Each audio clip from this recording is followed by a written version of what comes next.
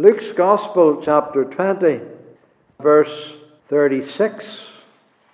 Neither can they die anymore, for they are equal unto the angels, and are the children of God, being the children of the resurrection. So I'm drawing your attention tonight, particularly the expression, they are equal unto the angels.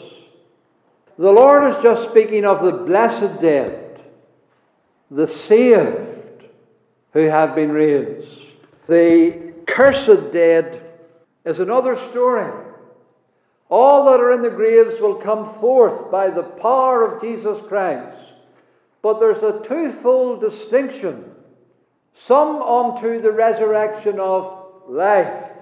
And that is what the Lord Jesus is speaking about here. But there are others unto the resurrection of damnation. The Lord is speaking of the first, the saved, the believing in the Lord Jesus Christ. The ones that he calls here in verse 36, they are the children of God. It's only the children of God have this blessed resurrection and are like unto the angels. They are also called not just the children of God, but they're called the children of the resurrection. Not everybody is a child of God, and therefore will not be a child of the resurrection. There's a difference. Those who come forth as the children of the devil are hideous, and they're cursed, and they're not blessed at all. They have given up the blessing of God in their rejection of Christ. I'm not talking of them tonight.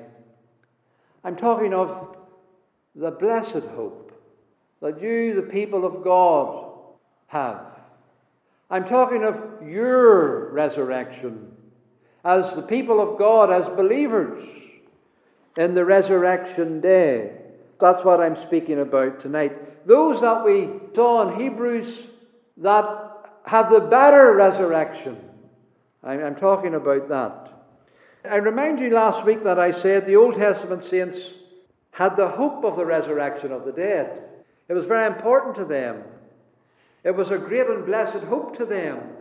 And whenever Paul describes those ones in chapter 11, he's saying that they were wanting a better resurrection, and they wouldn't leave the Lord, and they wouldn't give up their faith because of the hope of the resurrection.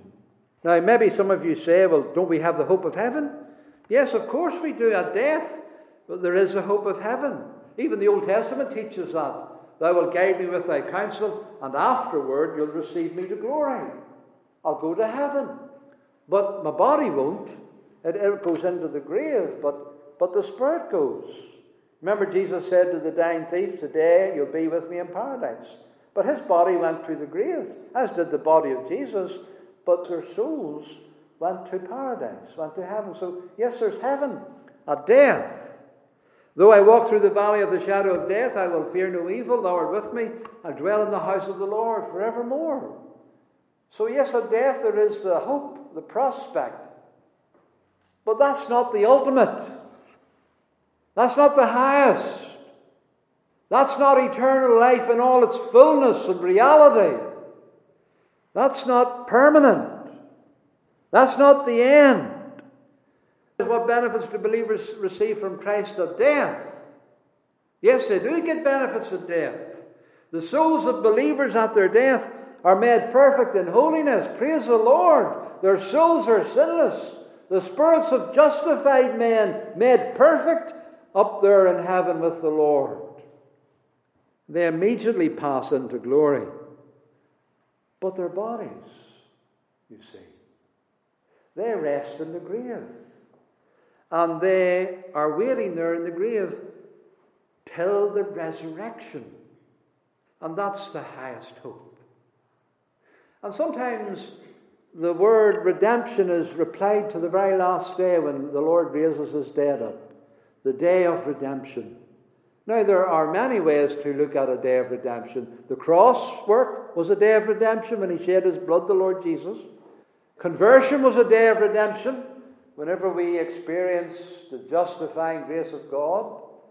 Death is a day of redemption because the soul is made perfect and goes into the presence of God. But the great day of redemption is at the end, the last day, the Lord's day, whenever He comes back again in all His glory and raises the dead. Look up and lift up your heads, for your redemption draweth nigh. The Lord speaking about the second coming. That's what's glorious about the second coming. The blessed hope, the glorious appearing. See, there are two things there. There's the blessed hope and there's the glorious appearing. And it's the glorious appearing that brings in the blessed hope. And what's the blessed hope?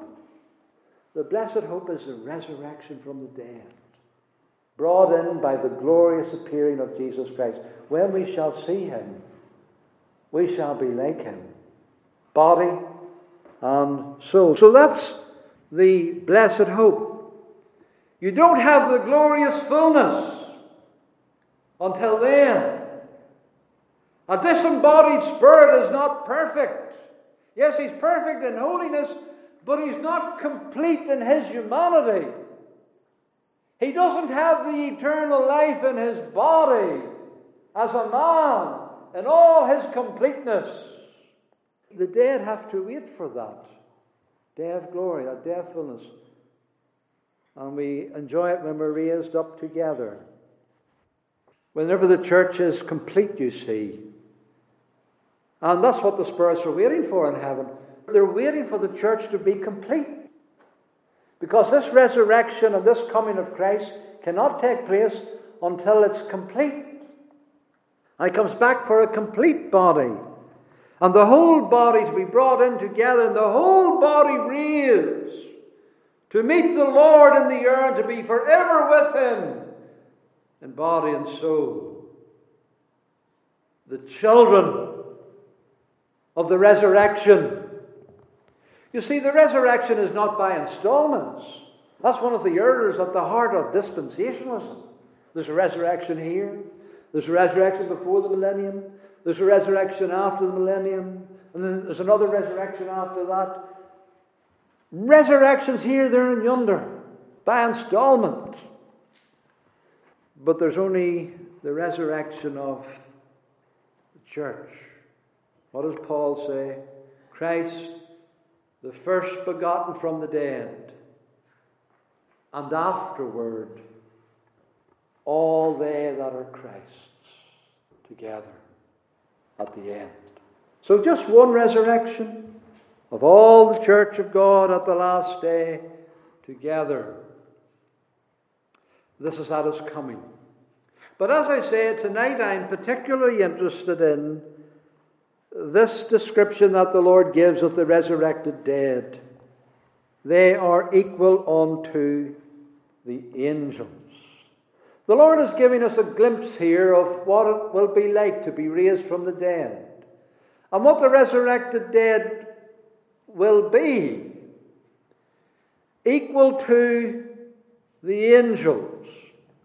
Or as Matthew and Mark put it, when they tell the same narrative of the Lord's answering the Sadducees, they are like unto the angels. What does that mean? That they are like unto the angels, or equal to them.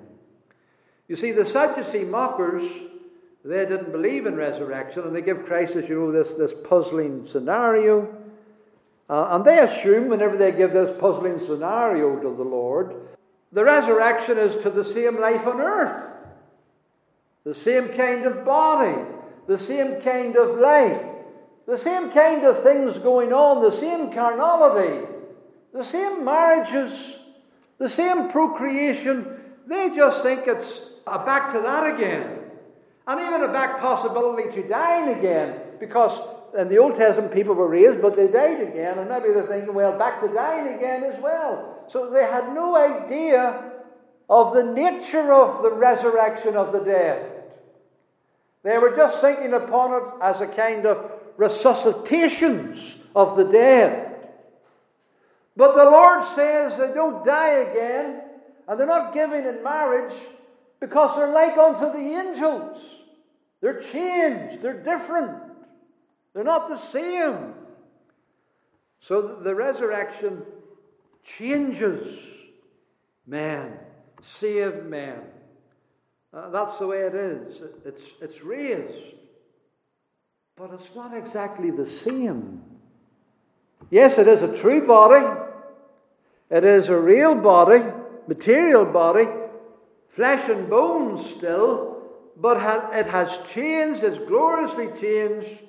The Bible's very clear about that. Didn't we read it tonight in 1 Corinthians 15? We shall be changed. It's so in a natural body, but it's not raised a natural body. It's raised a far more glorious body. We're changed. If we weren't changed, those who were alive, whenever the Lord come back again, they wouldn't have to be changed. They'd just go to be with the Lord without dying. But we all have to be changed. Because the resurrection body is a changed body. To discover something of the kind of change that it undergoes, one way to do that is to study the resurrection appearances of the Lord Jesus and to see what is taking place there. And there's some really strange things taking place there. At times they don't recognize him. He appears, he disappears. He seems to go through locked doors. And yet they can touch him, and he has flesh and bones, and they can feel the material substance. But there's something different. They sometimes have to see the prints on the hands to be really sure it's him. He was changed, gloriously changed. And when he appears, we'll be like him, changed like unto his glorious body, the Bible says. Doesn't the Bible say that? Our conversation is in heaven, from whence we look for the Saviour, the Lord Jesus, who shall change our vile body, that it may be fashioned like unto his glorious body. That's what he had when he came forth from the dead. He didn't have this on the cross. This was a body that bled in humiliation and in shame and in nakedness. But in his resurrection from the dead, he has a glorious body. And we shall have that too. The glory of God that raised up Jesus is the same glory that will raise up his people. We are the sons of God, the Bible says. It does not yet appear what we shall be. But we know that when he shall appear, we shall be like him. Whatever form his humanity has taken, whatever glories about his humanity, we shall also enjoy those glories. We'll be like him. Not just sinless like him, that's the main part of it, but there's so much more to it than that. Like him in every way. But it's not my intention to study the resurrected body of Christ. I'm thinking of these words that he said before his own resurrection, like unto the angels. What does that mean? Clearly, it's not like them in every respect. Because, you know, angels have no bodies. And they are bodiless. And they are pure spirit. And they are invisible. Though in a manner not known to us, they can appear if God allows them and wills it. But they don't have bodies. They're spirits. They're not like us in that regard. There's just singleness and a solitariness to their nature as a spirit being. We're unique. We have a duality nature. We're spirit and we're body. The angels are not. So it doesn't mean that we become bodiless and pure spirit. Otherwise, there wouldn't be a need for a resurrection. No, it doesn't mean like the angels in that regard. It means like the angel in other regards. And some have thought that this, what our Lord says here, just extends to the things that he mentions in the context. And it certainly includes that. What does the Lord say here in the context? He says there, neither can they die anymore, for they're equal unto the angels. And then he says there in verse 35, they that are counted worthy to obtain that world and the resurrection, they neither marry nor are given in marriage, but are like the angels, equal unto the angels. And some people think that it only is limited to the matter of procreation, the matter of having children and marrying and having children. Because you see, the angels never did that. The angels never had procreation. The angels, they were all made as a host in one day. God said, let the angels be, and all the angels, there they were. They all come into being, and they didn't grow in number, and they didn't populate and spread. No, he just made them all a great host. But mankind is a race. And God just made Adam and Eve. And they married. And they procreated. And they had children. And they married. And they married. And the population grew. And the race spread and multiplied by this marrying and giving in marriage and having children. And at the resurrection of the dead, we're like the angels. There's no procreation. There's no spreading in numbers and multiplying in numbers. No, the saved are now a host of God's elect together. And they can't grow any greater in number. The number has been fixed by the eternal decrees of God as His elect. They're all brought in, not one lost. And there they are. And they don't marry anymore, and they don't have children anymore. So they're like the angels in that regard. And then the Lord says here that they don't die. Neither do they die anymore. They're equal unto the angels. And that's another thing about the angels, you see. The angels can't die. Because they don't have bodies and they can't die. They have spirits, and their spirits have immortality. Yes, their spirits can depart from God as the fallen angels did, but they still don't die, except to spiritually die and eternally die. But they can't die the way that we die, in the separation of body and soul, because they're just one. They're solitary, and they can't separate their solitariness. They have immortality as a spirit. We die. But in the resurrection from the dead, though again we will have this duality of nature, body and soul, we won't die. They don't die. They're like the angels. They have true immortality, not just of their spirit, but of their body too. So it means that God will wipe away all tears. There'll be no more death, the Bible says. The last enemy that shall be destroyed is death. The resurrection will destroy the very experience of death. They'll never more die. So it means those two things. It's not limited to those two things.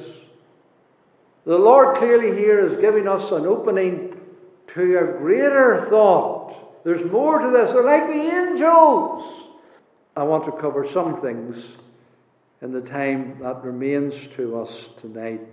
One of the things about the angels is their holiness. The Bible calls them the holy angels. And they're holy because they're in the presence of God, and God radiates His holiness on them, and they're like Moses. They go away with that beauty of holiness radiating upon them, beaming and shining out of their lives. They're so holy, so pure, so godlike. In fact, whenever angels do appear and manifest themselves to men on occasions, the reaction very often is fear and trembling and terror, because they bring this sense of holiness, the holiness of God. And it's almost like the angels are like gods. In fact, people have worshipped angels because they thought that they were so godlike. There's something about them. Holiness. Glorious. You see, the world to come is a very holy place. That's the thing that characterizes the new heavens and the new earth. And without holiness, no man can see the Lord. And without holiness, No man could abide in the presence of God. No man would even want to abide in the presence of God without holiness. And so it's essential to be made like unto the angels in this holiness, this absolute God-likeness, this purity. And it's the gospel that makes us holy.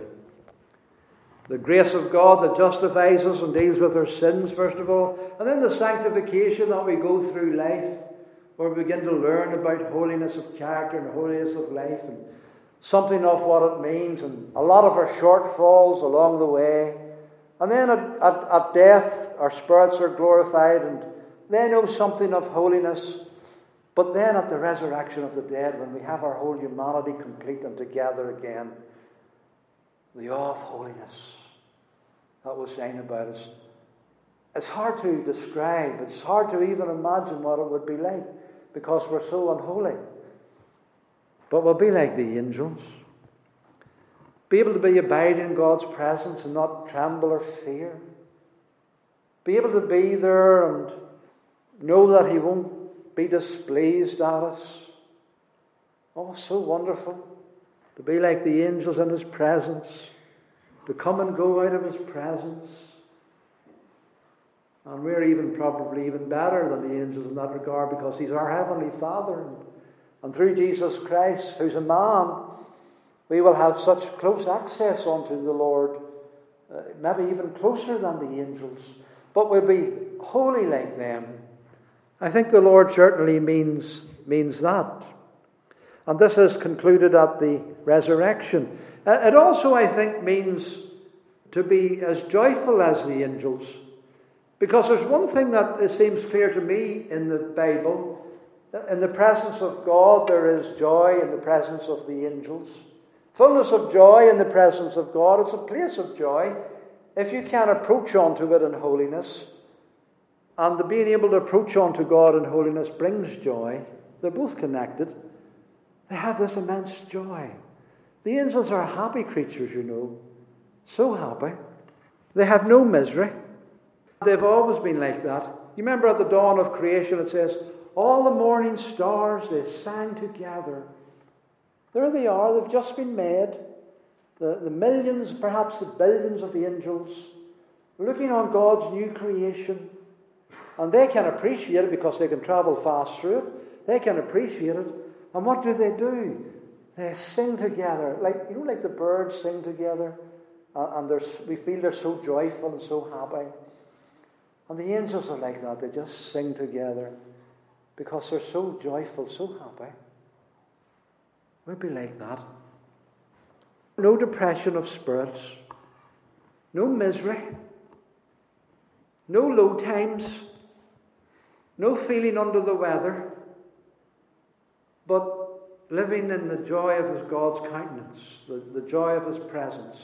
Serving Him face to face without sin. That must bring immense joy to the creature. It does. And these angels are joyful because they are holy. And it's unholiness that makes us miserable, congregation, really. The more holy we be, the more joyful we will become. And we have a good measure of joy now. But what's the measure of it be whenever we are like the angels? This is a blessed hope. This is a wonderful thing that the gospel brings us into through Jesus Christ. This is so great. And so on that resurrection morning, God's people will sing. And with the joy of the angels, pure joy, fullness of joy, abounding, radiating joy, glorious joy, a joy indescribable and a joy unspeakable, an abounding joy, a joy that grows and grows and multiplies, never decays, growing and growing and multiplying into all eternity as you grow in the knowledge of God and in the knowledge of the vastness of His creation. What joy! What joy to explore worlds unknown and see the unknown wonders of our Creator God and our Redeemer Jesus Christ. Oh, we get joy when we study the Word, don't we? The joy of the Word. I rejoice in thy word as one that finds great spoil. That's nothing to the joy of being in a resurrected body that can traverse the whole cosmos in the knowledge of God. What joy! Indescribable it must be. Like unto the angels. And then we think of their power, what power the angels have. They're called the mighty angels, the powerful angels, and what angels can do. And I'm not just talking about physical power, the power to destroy nations and knock over buildings and things like that. They have that kind of power, but I'm speaking of other powers as well. Powers of the mind, powers of the thought life, powers of singing and praising God and serving the Lord. They can do mighty things. They can travel fast. They can do powerful works. They can traverse the universe. They're mighty. And they study creation and they study redemption. And they take all in and they never forget. You know what we were saying this morning? You forget. But in your resurrected body, you'll not forget. You'll not forget anything. You'll have a mind that will retain everything. And as you retain all of that and grow in all of that, your joy grows. God has great things for us in the world to come. Wonderful things. And we'll weigh everything up and we'll consider everything. Our present bodies confine us and limit us here. But the resurrected body is a changed body and it's glorious. And it'll not be hampered by material obstacles. It'll not be hampered by decay the way it is now. We'll travel fast in our spiritual celestial bodies gloriously. And we'll be like unto them in untiring service. Our bodies tire, we have to sleep. But then we'll be like the angels who untiringly serve Him. The angels never tire. Just think of the fallen angels. They never give up. They're never weary. They go out into one place, they come back again. Where have you been, Satan? I've been to and fro throughout all the earth. Never stopping. Never ceasing. Never ending his battle against God. Against his creatures. Never tired, never weary. And the holy angels are like that too. As the devils are untiring in their warfare, so the holy angels are untiring in their service to God. Nothing wearies them. No matter how far they have to travel, no matter how quickly they have to get to their destination to do that service, no matter who it is they have to serve, however despicable a child of God it may be that they are sent to serve, they go rejoicing and they go untiringly. What does it say? Serve Him day and night. Day and night. Follow Him whithersoever He leads us. Everywhere. And you notice that it's in the plural. They're not like unto an angel, or a believer's like unto an angel. That's not the way the Lord talks. He never talks like that about the resurrected dead and His people in the new heavens and the new earth. He talks of them as a host, as a body. Not we independents. We're like the angels. They're a host, a holy host, a joyful host, a harmoniously singing together host. That's what they are. And as we are resurrected from the dead, no independency. We're a host now. And we're like the angels. You remember how they sung at the birth of Christ? The great multitude of the heavenly host, they sang together, praising God. Not one voice, but the whole host of them. That's the way it's described in the Bible. I beheld and I heard the voice of many angels around about the throne. The number of them was 10,000 times 10,000s, and thousands and thousands and thousands, saying with a loud voice, Worthy is the Lamb that was slain. Worthy is the Lamb to receive wisdom and glory and honor and blessing. They're His. And we sing His glories and we sing His praises, all the heavenly host. And the resurrected dead are like the angels. Perfect harmony. Perfect oneness. It's a one joy. It's a one holiness. It's a one service, a one untiring service of His church that He has raised from the dead, like unto the angels, the host of them, and like unto them in service of love. You know, the angels minister to serve. They're servants, and they serve. They don't self-please. They live to bring kindness to God's creation and to God's creatures, especially God's people.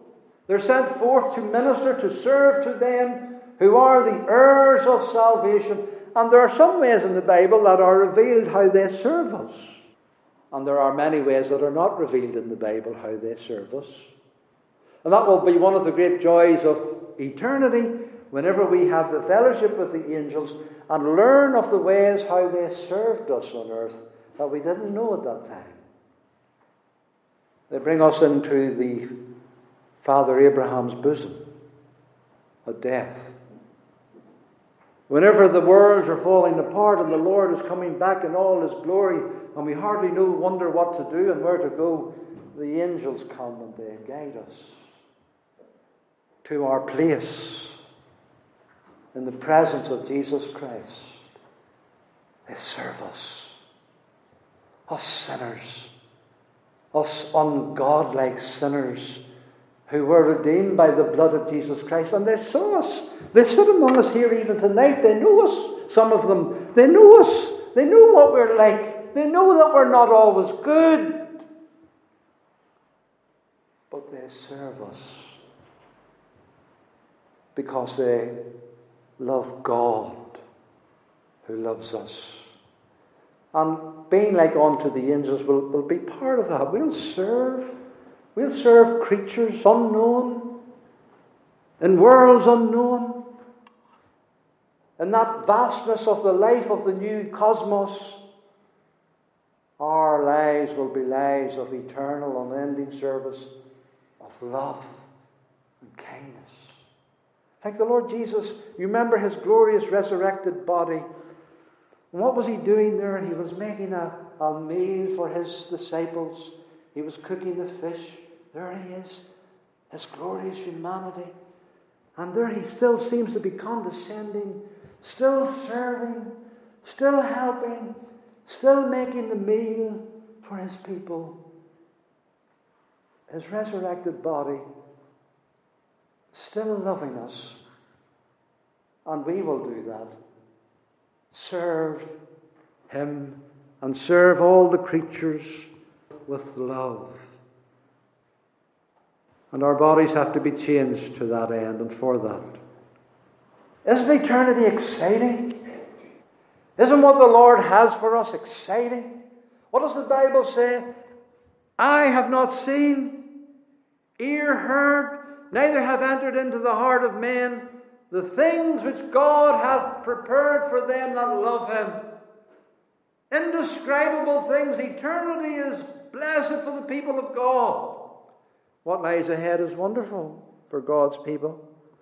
And let me ask tonight, as we come to the close, who would not want to be a Christian? Who would not want to be a Christian? In the light of all of that I have said, who would not want to know this blessed and good God who has things that have not been imagined for His redeemed race? If this comes to those that love God, the things that He has laid up for them that love Him, if this comes to those that love God, then we want to love Him. We don't want to miss out on loving Him or knowing Him or miss out on any of this, like unto the angels. You don't want to miss out on that, you know. You really don't. This is why these saints, they wouldn't give up the blessed resurrection. Oh, you can live a few years more. Just say Caesar is Lord and you'll live a few years more. No!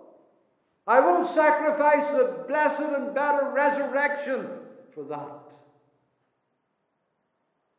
Who wouldn't love the Lord when He has this for them? To miss these glories? You know, to me that's a large part of hell. Just to miss that. Just to miss it is hell itself. Now I know there's more to hell. Hell's not only just missing that, it's being confined in the dungeon where there is the opposite of that, the curse. And that's awful. But to suffer that and to think what you have missed is terrifyingly awful. So don't miss it. Don't miss it, sinner. Don't sacrifice the better resurrection for sin, for the world, for anybody. Don't sacrifice it by your unbelief, by your rejection of Jesus Christ, but rather come to Him and say, Lord, in your grace, make me a partaker of the inheritance of the saints that you have obtained for them by your blood. Make me a partaker of that through grace. And let me have in my heart the blessed hope of the resurrection of the dead.